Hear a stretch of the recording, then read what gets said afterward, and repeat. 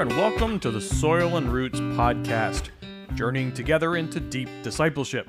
I'm Brian Fisher, and this is episode 12, Supersize Me. Today we're going to look at the role of the institutional church as it relates to our spiritual formation. This includes local churches, denominations, and associations, and related institutions like Christian schools and colleges. Last episode, we compared our modern local church experience to other deeply formative experiences, and we determined that, in general, the local church is not the center of our spiritual formation. Compared to other formative experiences such as early childhood, college, the military, marriage, or the early church, the typical American lifestyle conflicts with and works against our spiritual formation, and that leaves the local church unable to play a more central role even if it wanted to. So instead of being immersed in a local Christian culture whose specific purpose is to form each of us into the likeness of Jesus, the local church tends to be a place of pieces and parts: corporate worship, group instruction, some socialization, and opportunities to serve our local communities. Well, is that bad? What's bad is that the average modern Christian isn't intentionally or purposefully being formed into the likeness of Jesus. We just aren't experiencing the deep end of discipleship. But we're integrated creatures living in an integrated world. Just as our minds and hearts and bodies are woven together in one unified human being, we exist in an integrated reality. In our current environment, we attempt to fragment and segment ourselves, and we attempt to segment and fragment creation and culture. For example, we think we can sleep with whomever we want and assume it's only an act of the body. That's impossible. The entire being, including the body, the mind, and the heart, is engaged in any intimate encounter. There is no such thing as the so-called mind-body dualism. We may talk about the separation of church and state, or how we need to keep our business life separate from our personal life, but neither is actually possible in the human heart. We're integrated beings living in an integrated world. Yet whether we're conscious of it or not, we segment our Christian activities from the rest of our lives. Because we typically don't create and live in a culture of spiritual formation, our discipleship comes in fits and starts, and we struggle to understand how our spiritual formation impacts the rest of our lives. Instead of approaching our discipleship formation journey with the intention and passion of, say, raising a child or becoming a successful college graduate, we struggle to find the time to do Christian things, and then we feel guilty about it. So instead of living lives ordered around deep discipleship, our lives are ordered around other things, or perhaps nothing, and we gravitate towards events and one-off experiences to help us grow. Marriage retreats, parenting seminars, summer camps, different types of revivals, or men's or women's conferences. These types of events are fairly modern inventions, and they can be very good, and in some cases now necessary, but still temporary substitutes for living lives of spiritual formation. Plus, if we are intentional about our spiritual formation, we often make two wrong assumptions. We have some wrong ideas. Number one, the modern church is the cultural center of our formation. And number two, that our formation happens solely through our minds. Well, we aren't primarily thinkers or even believers. We're creatures of desire. We're lovers. Our roots are our hearts. I'm certainly not arguing against Bible reading or scripture memory or preaching or teaching. On the contrary, certainly the Word of God is formative, supernaturally, and uniquely so. The Bible forms our hearts unlike any book in human history. But why would we conclude that instruction is the sole or even primary driver of our spiritual formation? A child's heart isn't only formed through instruction. A marriage isn't grown only through instruction. Even many college graduates will tell you that they don't remember much about what they learned in class. Their formation happened through a combination of other factors, including relationships and experiences. So why would our journey into deep discipleship be that much different? If we still don't believe that modern Christianity unconsciously assumes that spiritual formation is largely an academic, intellectual exercise, let's think about what many churches do as a next step once somebody has decided to follow Jesus. If you've ever been to an evangelical church service and the speaker invites the congregation to accept Christ or follow Jesus or pray a prayer, what do they do next? Well, it's common for the church to welcome new believers into the family of Jesus by giving them a book. That's right.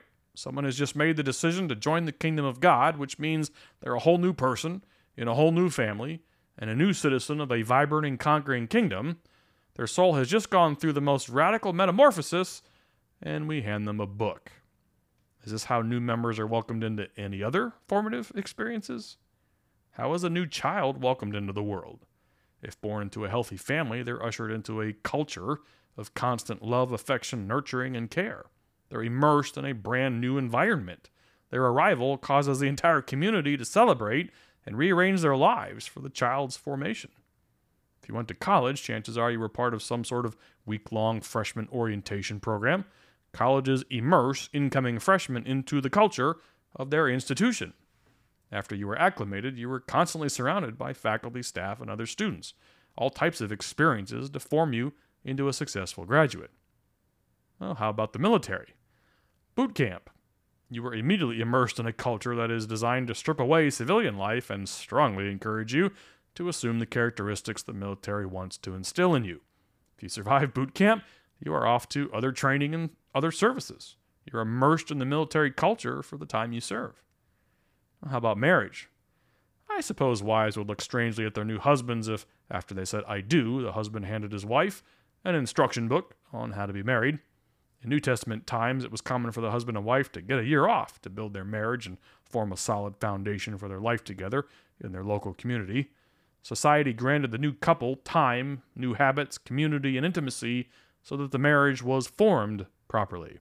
Today, we normally take honeymoons, a week or so alone together to enjoy the newness of being married.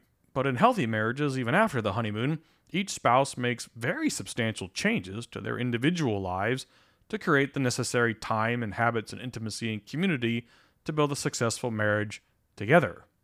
In a healthy marriage, we purposely create a culture of formation so that husband and wife grow together as one and create an environment for their children to flourish. But when new converts are welcomed into the family of God in many churches, they are given a book and maybe a welcome phone call.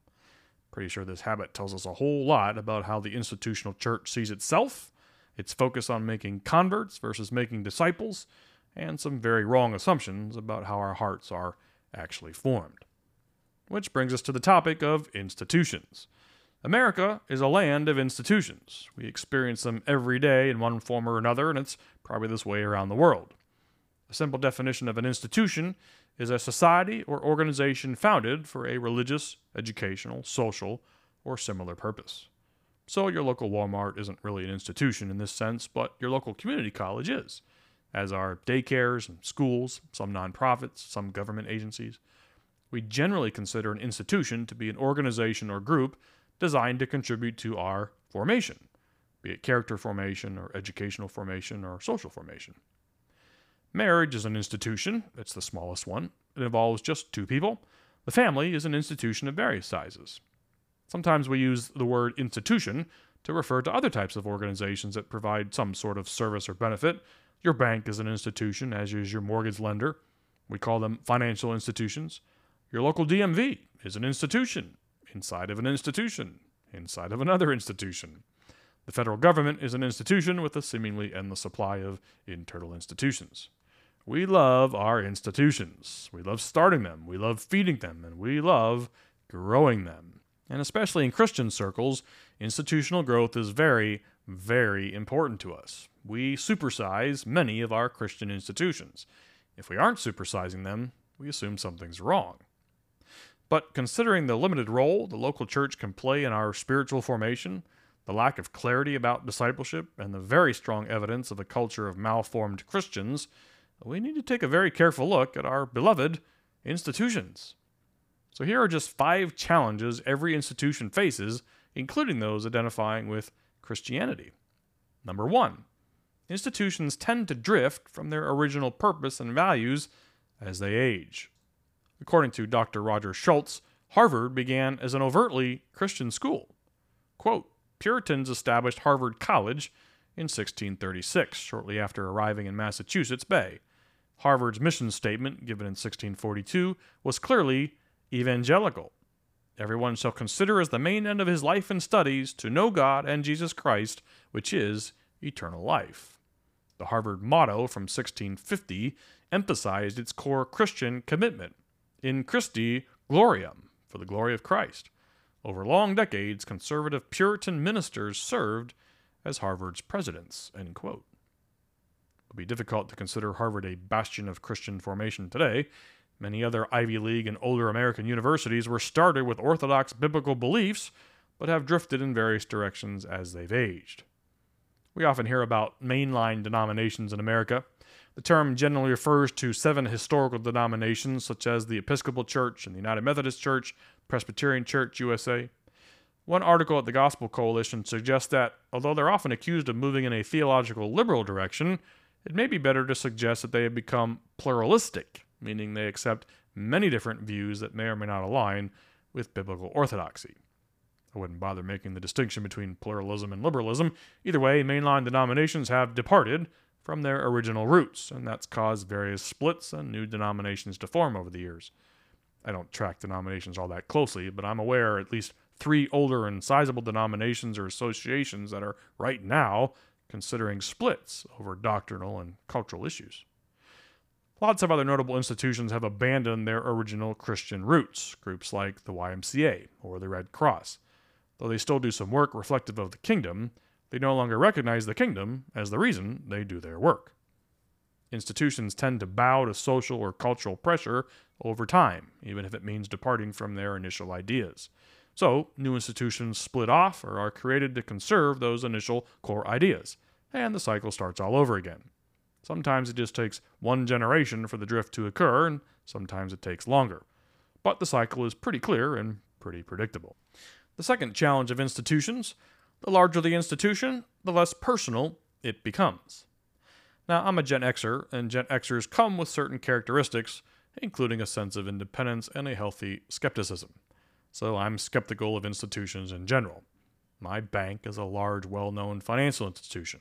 I'm skeptical of my bank.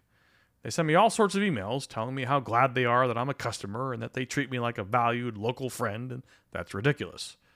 I trust them not to lose my savings, but I don't trust them to even keep my personal information secure. I've been sent 4 or 5 new debit cards in the mail over the last several years because some bank employee left their laptop at Starbucks or they experienced some other data breach. I don't have a personal relationship with anyone at my bank. Every time I walk in, there's a new manager and some new staff. If I was wealthy, I'm sure the bank would work very hard to have a personal relationship with me, but as it stands, I'm not a person to my bank. I'm a very, very small piece of business. We refinanced our home a while back, and I asked the mortgage broker whether the lending institution that gave us the loan was going to service the loan, meaning would I be able to establish a relationship with this new institution. My broker assured me the bank would be my long-term partner. Well, less than 60 days later, they sold my loan to another bank. I'm not a person to the lender. I'm a digit on a balance sheet. In the U.S., the largest institution is the federal government. I shouldn't be baffled, but I am constantly amazed at the number of people who want to worship their federal government. They want their government to feed them, clothe them, satisfy their needs and desires, protect them from every possible harm, and all around make them happy. They put their faith and trust in their government. They worship their government. I don't think you could find a worse candidate for a god than a centralized government. You and I are literally nothing but a 9-digit number to them. We're a piece of data. So we have a triune God on the one hand, who creates us, knows the number of hairs on our heads, and promises to care for us more intimately and carefully than any human could. And on the other hand, we have a huge government institution that doesn't know our names, doesn't know our stories, and can't possibly get to know us on any sort of relational level. And yet we want the impersonal institution to satisfy our whims and desires. Well, what about large Christian institutions? How about the megachurch? Is bigger always better? We love supersizing our evangelical institutions, but is this actually helpful in our spiritual formation? How can a Christian institution with hundreds or thousands of members help spiritually form the individual person? Well, the solution to this quandary was the small group. I like small groups. Jessica and I have been in them and led them for probably 25 years. But just like we need to understand what the local church is and what it isn't, we need to carefully look at small groups. As the West became more and more attracted to large churches and the megachurch experience, something had to be done to cultivate relationships among the members. After all, showing up for a worship service and sermon when you're one of a few thousand people makes it hard to build relationships. So the small group movement took off. This is where community, accountability, and discipleship were supposed to develop. I've always found this setup a little bit odd. American Protestants love our celebrity pastors. In large and mega churches, some pastors are paid simply to teach and preach. And our celebrity pastors have their internet channels, their TV shows, their radio programs. They have their books and their speaking circuits. Typically, these folks are professionally trained. They've been to seminary and maybe they have PhDs. American Protestants place an extraordinarily high value on the sermon as a part of our Christian experience and will pay for it, provided the pastor is an effective speaker and has the right credentials. We've somehow come to assume that the pinnacle of our spiritual formation is a weekly 30-minute monologue. We wouldn't assume that about any other type of formative experience, but that's the underlying idea in the hearts of modern Christians. But when it comes to small groups, where relationships, accountability, and discipleship are supposed to happen, these groups are typically organic, not really organized, and volunteer-driven. Sometimes the church provides training for small groups, and sometimes not. Sometimes there's a pastor or church leader who has oversight over small groups, and sometimes not. Sometimes the church determines what material is covered in small groups, and sometimes not. American Protestants place a very high value on a winsome speaker and a 30-minute Sunday morning sermon, but we don't seem to place the same sort of expectations or value on small groups, even though that's where the real relationships are supposed to be fostered. We tend to value the institutions and their representatives, even when they're large and impersonal, over the small group, which is where we're supposed to be experiencing the delights of dialogue and interpersonal relationships and closeness. Yet the small group effort in some churches doesn't get much attention or resources or any sort of organizational focus. That's because the larger the institution, the less personal it becomes. So the church basically outsources its most formative efforts to volunteers. And volunteer ministries are great. I'm just noting that we aren't formed only through sermons and instruction. We're formed through a combination of key elements that are highly dependent on community, relationships, and experience. But that's not where institutional churches tend to put their time or their money. Many churches put much of their energy into the event of a Sunday morning worship service and assume that a 30-minute monologue is going to be the key driver of people's spiritual formation. That is highly unlikely. Challenge number 3. Institutions tend to prioritize their own survival and growth over their members. Well, this has everything to do with ideas of power. As institutions grow and accumulate power, the elites who run them prioritize that power, even if the institution is failing in its mission or harming its members.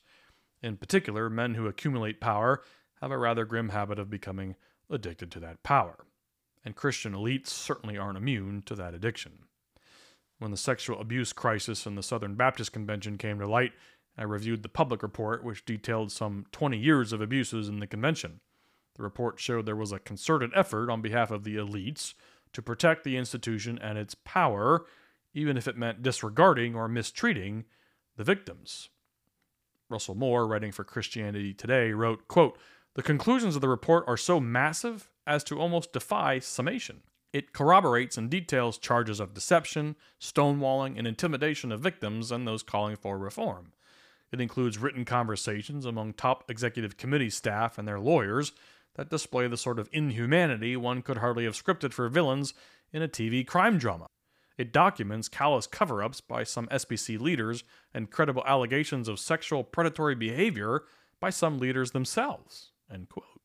The SBC isn't alone, of course. The Catholic Church is dealing with a decades-long history of abuses, and several other Christian institutions and groups have had major moral issues come to light over the past several years.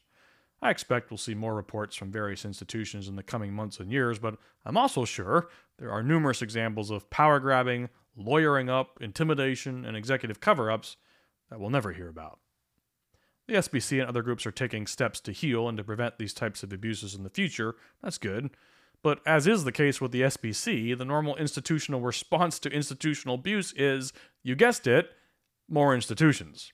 More policies, more corporations, more committees, more agencies, more oversight. Is this really a matter of needing more governance, more accountability, and more bureaucracy? Is there some dire shortage of systems and policies and agencies to keep Christian institutions in line? Let's just step back and consider the authority structures here. So in a local church, there are typically staff members who run and manage the day-to-day operations of the church. In a small church, that may just be the pastor. In a larger church, the staff can run into the hundreds. Either way, they form an authority structure.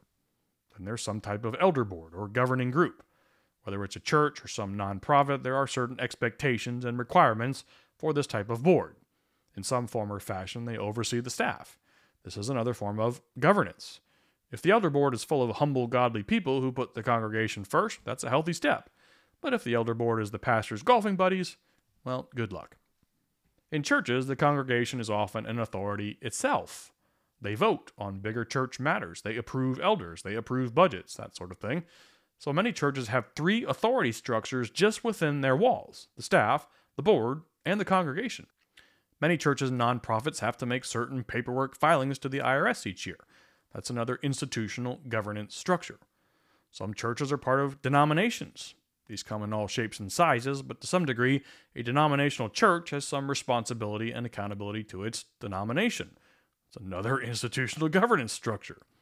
Then there are the watchdog organizations, such as the Evangelical Council for Fiscal Accountability, Ministry Watch, Charity Navigator. These are organizations that developed to provide further layers of accountability and transparency to the public by making certain requirements of churches and nonprofits, either through membership or some sort of rating system. So if you want to be attractive to larger donors, you need to be a member of these groups and work to conform to their standards so that you get a high rating. Well, how are the watchdog organizations managed? It depends on their structure, but they have executive staff and boards of some sort, and their own policies and procedures. So the next ironic question is, where are the watchdog organizations to hold the watchdog organizations accountable? Well, you get the point. There are already all sorts of systems and institutions in place to hold Christian organizations accountable. But as anyone with a 2-year-old knows, if someone wants to abuse their power, they're going to figure out a way to do it and to hide it, regardless of how many systems are in place to prevent it. Human beings are highly inventive. And all these examples of institutional abuse have the same thing in common. The ruling people, the elites, go to varying lengths to protect the institution and their power, even at the expense of the individual. And this happens in Christian organizations all the time. Challenge number 4. Institutions are slow to adapt and generally disinterested in doing so. Years ago, I had dinner with a Christian leader who at the time was a household name among many evangelical Christians. He was involved in a parachurch ministry that communicated and worked with hundreds, if not thousands, of churches across denominational lines. In the middle of our meal, I looked up at him and said, I'm just curious. In all your years of ministry working with churches across the country and even across the world, give me one example of a church that took your message and your ministry to heart. Just one example of a church that reformed the way they served their congregation based on the tremendous effectiveness of your ministry. Without pausing, he replied, I can't give you one because there isn't one. I said, not one church? Why not? He said, because churches have become a type of business, and the senior pastor is the CEO of that business. If they fear that some sort of reform or change may negatively impact their business, they just aren't going to do it. It's a matter of self-preservation. The larger the institution, the more there is for leadership to protect. The more there is to protect, the less likely they are to introduce risk or change into the organization. Even though the world around us is changing at a breakneck pace due to technology and cultural trends and rapid changes to core ideas, Christian institutions are painfully slow to adapt. I'm not talking about watering down the gospel or changing doctrine. I'm talking about adapting to the social and cultural realities around us. And challenge number 5. Large and mega churches exist and are driven by celebrity culture. And celebrities don't mix with us common folk. If you happen to go to a mega church, just ask yourself where the office of the senior pastor is located. Over my career, for various reasons, I've sat in a number of large churches, and the majority of senior pastor offices are buried in the guts of the church or off-site at another location. They are intentionally hard to get to, and there are layers upon layers of administrative assistants and schedules and other important matters to keep most of us out. If you're wealthy and give large checks to your church, you can probably get lunch next week. Otherwise, it's going to be hard to get on the senior pastor's schedule. I did have a good laugh on this point recently. I read an article about a high-profile celebrity megachurch pastor, the author of several purposeful books. He stood up to make a speech and claimed that he himself had trained no less than 1.1 million pastors, a figure he told the group that's more than all the seminaries put together. That's quite an accomplishment. So perhaps some megachurch pastors are more accessible than I thought. Perhaps they can disciple more than 12 people at a time. But in this age of celebrity worship, the Christian church tends to foster celebrities instead of pausing to ask why in the world we're doing this. We create new Christian icons out of pastors, apologists, musicians. We have our own award shows to compete with those secular Hollywood types. Instead of the Grammys, we have the Dove Awards. Instead of the People's Choice Awards, we have the K-Love Fan Awards.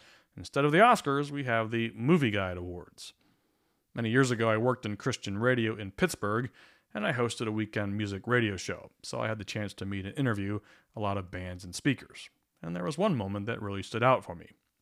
Because of my role, I was often asked to open up concerts by introducing the Christian musicians to the audience as they started the show. This also meant that Jess and I were allowed backstage to meet and greet the artists, which was a ton of fun. Normally, this process works like a cattle call. The musicians' handlers take a group of people wearing VIP badges, line them up in some sort of backstage area, and we sit and wait. When the artist is ready, they come into the room with other handlers, and they walk through the group of fans one by one, signing autographs and taking some pictures. At the appropriate time, the handlers grab the artist and rush them out of the room in order to get ready for the show.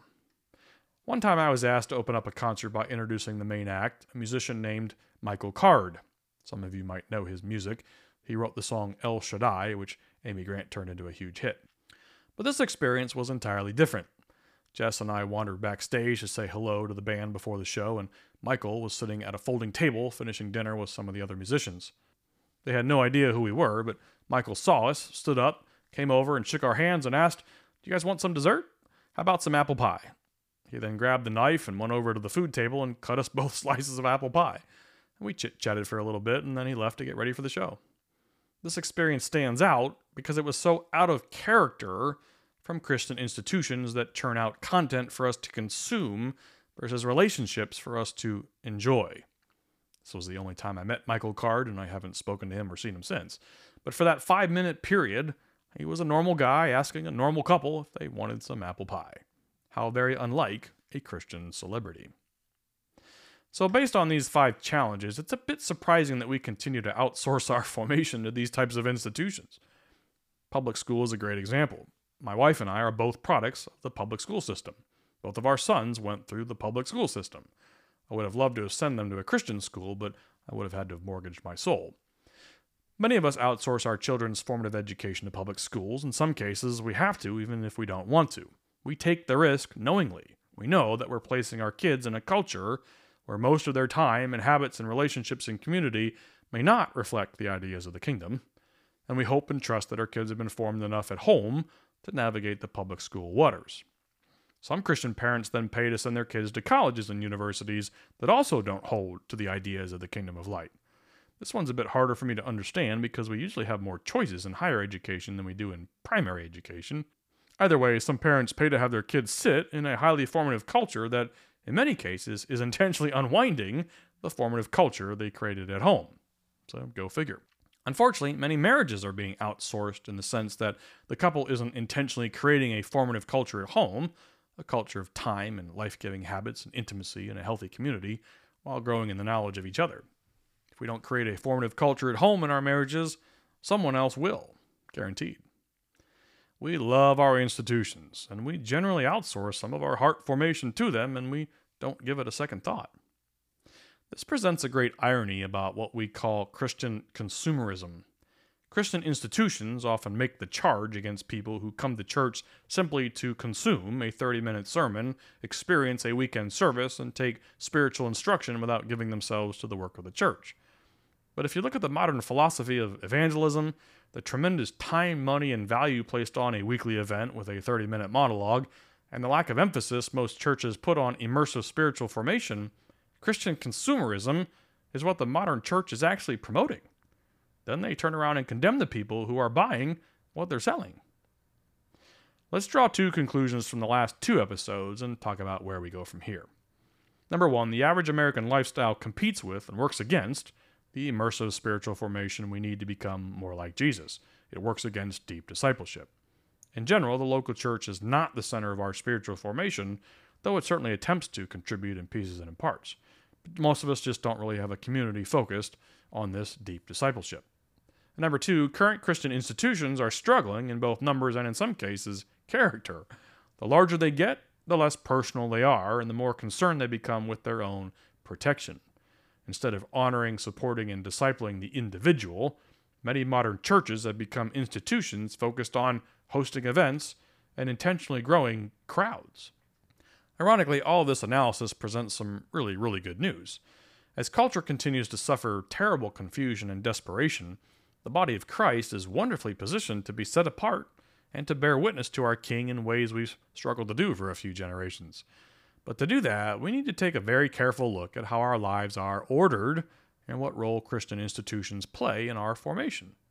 It's pretty simple to do. We just evaluate our spiritual formation in light of the 5 key elements that we've been exploring. So let's talk about time. How much of our time is spent in intentionally becoming more like Jesus? If it's a small amount, we probably shouldn't be all that surprised if we aren't going to be more like him. Every other formative experience we've looked at places the formation itself as the top priority. Can the average American Christian reorder their lives so that our spiritual formation becomes our top priority? Well, sure, but not without sacrificing other things that consume our time. Does this mean we all need to quit our jobs and become monks? No. We live in an integrated world. Our careers are not segmented from our spiritual formation. They're part of our spiritual formation. Okay, what about habits? When we think of discipleship, we tend to think of our church habits like corporate worship and prayer and devotions. But what about the rest of our habits? Are the rest of our daily habits ordered around our deep discipleship? Do we have a habit of looking for God in his second book, the book of creation? Are we intentionally looking for his character and his passion for us in a sunrise or the rain or a pet or flowers and plants? Are we habitually meeting with family and friends for the purpose of spiritual formation? Are we looking at the mundane daily habits as more than mundane daily habits, but instead opportunities to see God at work, to hear from him, to experience him, to have our ideas of darkness transformed into ideas of light? Do we have a habit of contemplation? Do we regularly and intentionally think? Are we exploring our own stories, our hidden ideas, our deepest desires? And how about intimacy? Based on what we learn in the Gospels, Jesus was constantly working to help people understand their hearts. He was consistently inviting people to dig under the surface, to uncover their true desires and point them to himself. He showed the rich young ruler what he really worshipped. He led the woman at the well to a far deeper understanding of her own identity. Jesus pressed Nicodemus far past his shallow legalistic view of religion into a conversation about the heart and new life and relationships. Is this how we build relationships? Do we invite people into our story, and do we invite them to share theirs? We live in a culture that very intentionally lives lives above the surface. Do we look for opportunities to go deeper and to build appropriate intimacy with transparency and vulnerability to lead to trust? And community. If our local churches aren't really set up to be our primary communities of formation, how do we build them? Certainly our families are essential to our formation, but a community is larger than just one family. How do we build a community of spiritual formation in a culture that works against it? Should we take a second look at geography? Is it important that we are physically located near our community? Can our local churches play a deeper role in this community? Should we look at rugged American individualism and how that philosophy has seeped into our hearts and minds? Perhaps we can create a better community with some creativity, some sacrifice, some intention. And instruction. Are we embracing milk or meat? Are we content to hear the same instruction repeatedly, or are we intentionally moving forward into more complex ideas? Christianity is filled with paradox and mystery. In some ways the gospel is simple, in other ways it's anything but. The more confused our culture gets, the more important it is that apprentices of Jesus are plowing ahead together into the deeper things of the faith. If this intentional progression isn't happening at church, where and how may we progress together? As I've wrestled with all this, 2 themes come to mind: simpler and smaller. How can we simplify our lives, and how can we form much smaller communities of formation? If we're going to make deep discipleship our priority, we need to free up some time, reform some habits, find people who desire to delve into our stories in trusted relationships, and form tight communities of people who figure out how to live life together. Supersizing isn't working. In fact, it's hurting us as individuals, and it's hurting Christianity. And it's driving some very wrong ideas about anthropology and the gospel and what it means to be Christian. Al Mohler often talks about the principle of subsidiarity. His comments are worth repeating here. Quote, "The doctrine of subsidiarity, which emerged out of natural law theory, teaches that meaning, truth, and authority reside in the smallest meaningful unit possible. Subsidiarity is found in Scripture, where the family unit is honored as the most basic unit of society. Essentially, subsidiarity shows that the family bond is the most basic societal bond. If the family unit is deficient, no government can meet the need of its citizens. When the family is strong, government can be small. When the family is weak, however, the government must compensate for the loss. More involved fathers means less need for policemen. More two-parent homes, family stability, and marital fidelity means less need for a massive welfare system. These issues cannot be resolved unless the basic family unit God instituted for the perpetuation of humanity is honored and respected. Subsidiarity reminds us that the intervention that matters most and is most effective is the one closest to us. Solving the problem requires us to get as close to the problem as we can. That means focusing on the family. By focusing on the family, we respect and better the community." End quote. I was recently introduced to a man who was an elder at what used to be a large, fast-growing megachurch in Texas. The pastor of this church is a Christian celebrity. His sermons are heard worldwide, and the church has the normal media outlets on social media.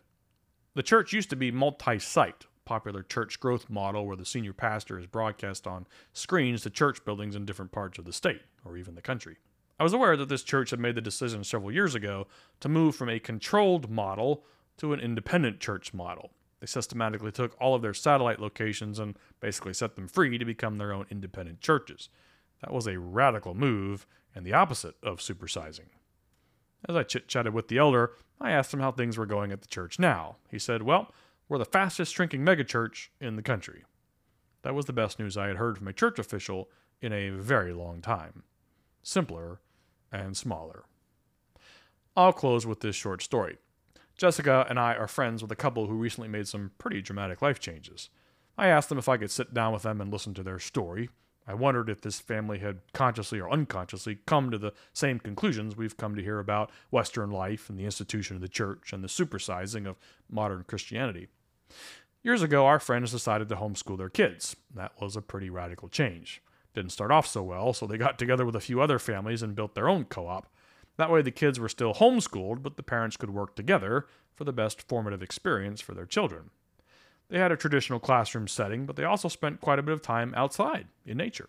The kids loved it, learned to connect their faith with God's second book, and developed some practical skills that most of us in suburbia have long forgotten. For the next few years, our friends prayed through several other life changes so they could make things simpler and smaller. Last year, they found some farmland about an hour outside of town, and they bought it. They sold their wonderful home in a great suburban neighborhood a few months ago and moved their family onto their land in a quieter, smaller community. They just moved in and are learning to be farmers. Their 3 kids are now learning to take care of the land along with their parents. They used to attend a megachurch with a celebrity pastor they didn't know, but they traded that in for a small-town congregation with a pastor who already knows their names and their story. It sounds like they're some of the youngest people in the church on Sunday, but they love that their kids are developing relationships with folks from older generations. The church doesn't have many programs and not much of a budget, but everyone lives within a few miles of the church building, and they intentionally get together to talk about spiritual formation, the challenges in Western culture, and the value of being known. Educational formation at home, moving to a farm, leaving the megachurch for a group of people getting together to help each other grow to look more like Jesus. Simpler and smaller. Well, can everyone homeschool? No. Should everyone move to a small community and start farming? I would go broke and hungry if I tried that. That's not the point. The point is our friends realize that spiritual formation, deep discipleship, is immersion in a culture that's designed for that purpose. Our friends realized that this wasn't the life they were living or the church they were attending, and so they changed both. Was it easy? No. Their journey has had ups and downs, careers were put on hold, conveniences were left behind, and not everyone understood or even agreed with their decisions. But they have no regrets, and they are forming their own version of a culture of time, habit, intimacy, community, and instruction that's designed to help them all intentionally grow to become more like Jesus. Thanks for listening. For more information, check out soilandroots.org, and we'd love to hear from you. So email us at fish@soilandroots.org. and we'll see you next time.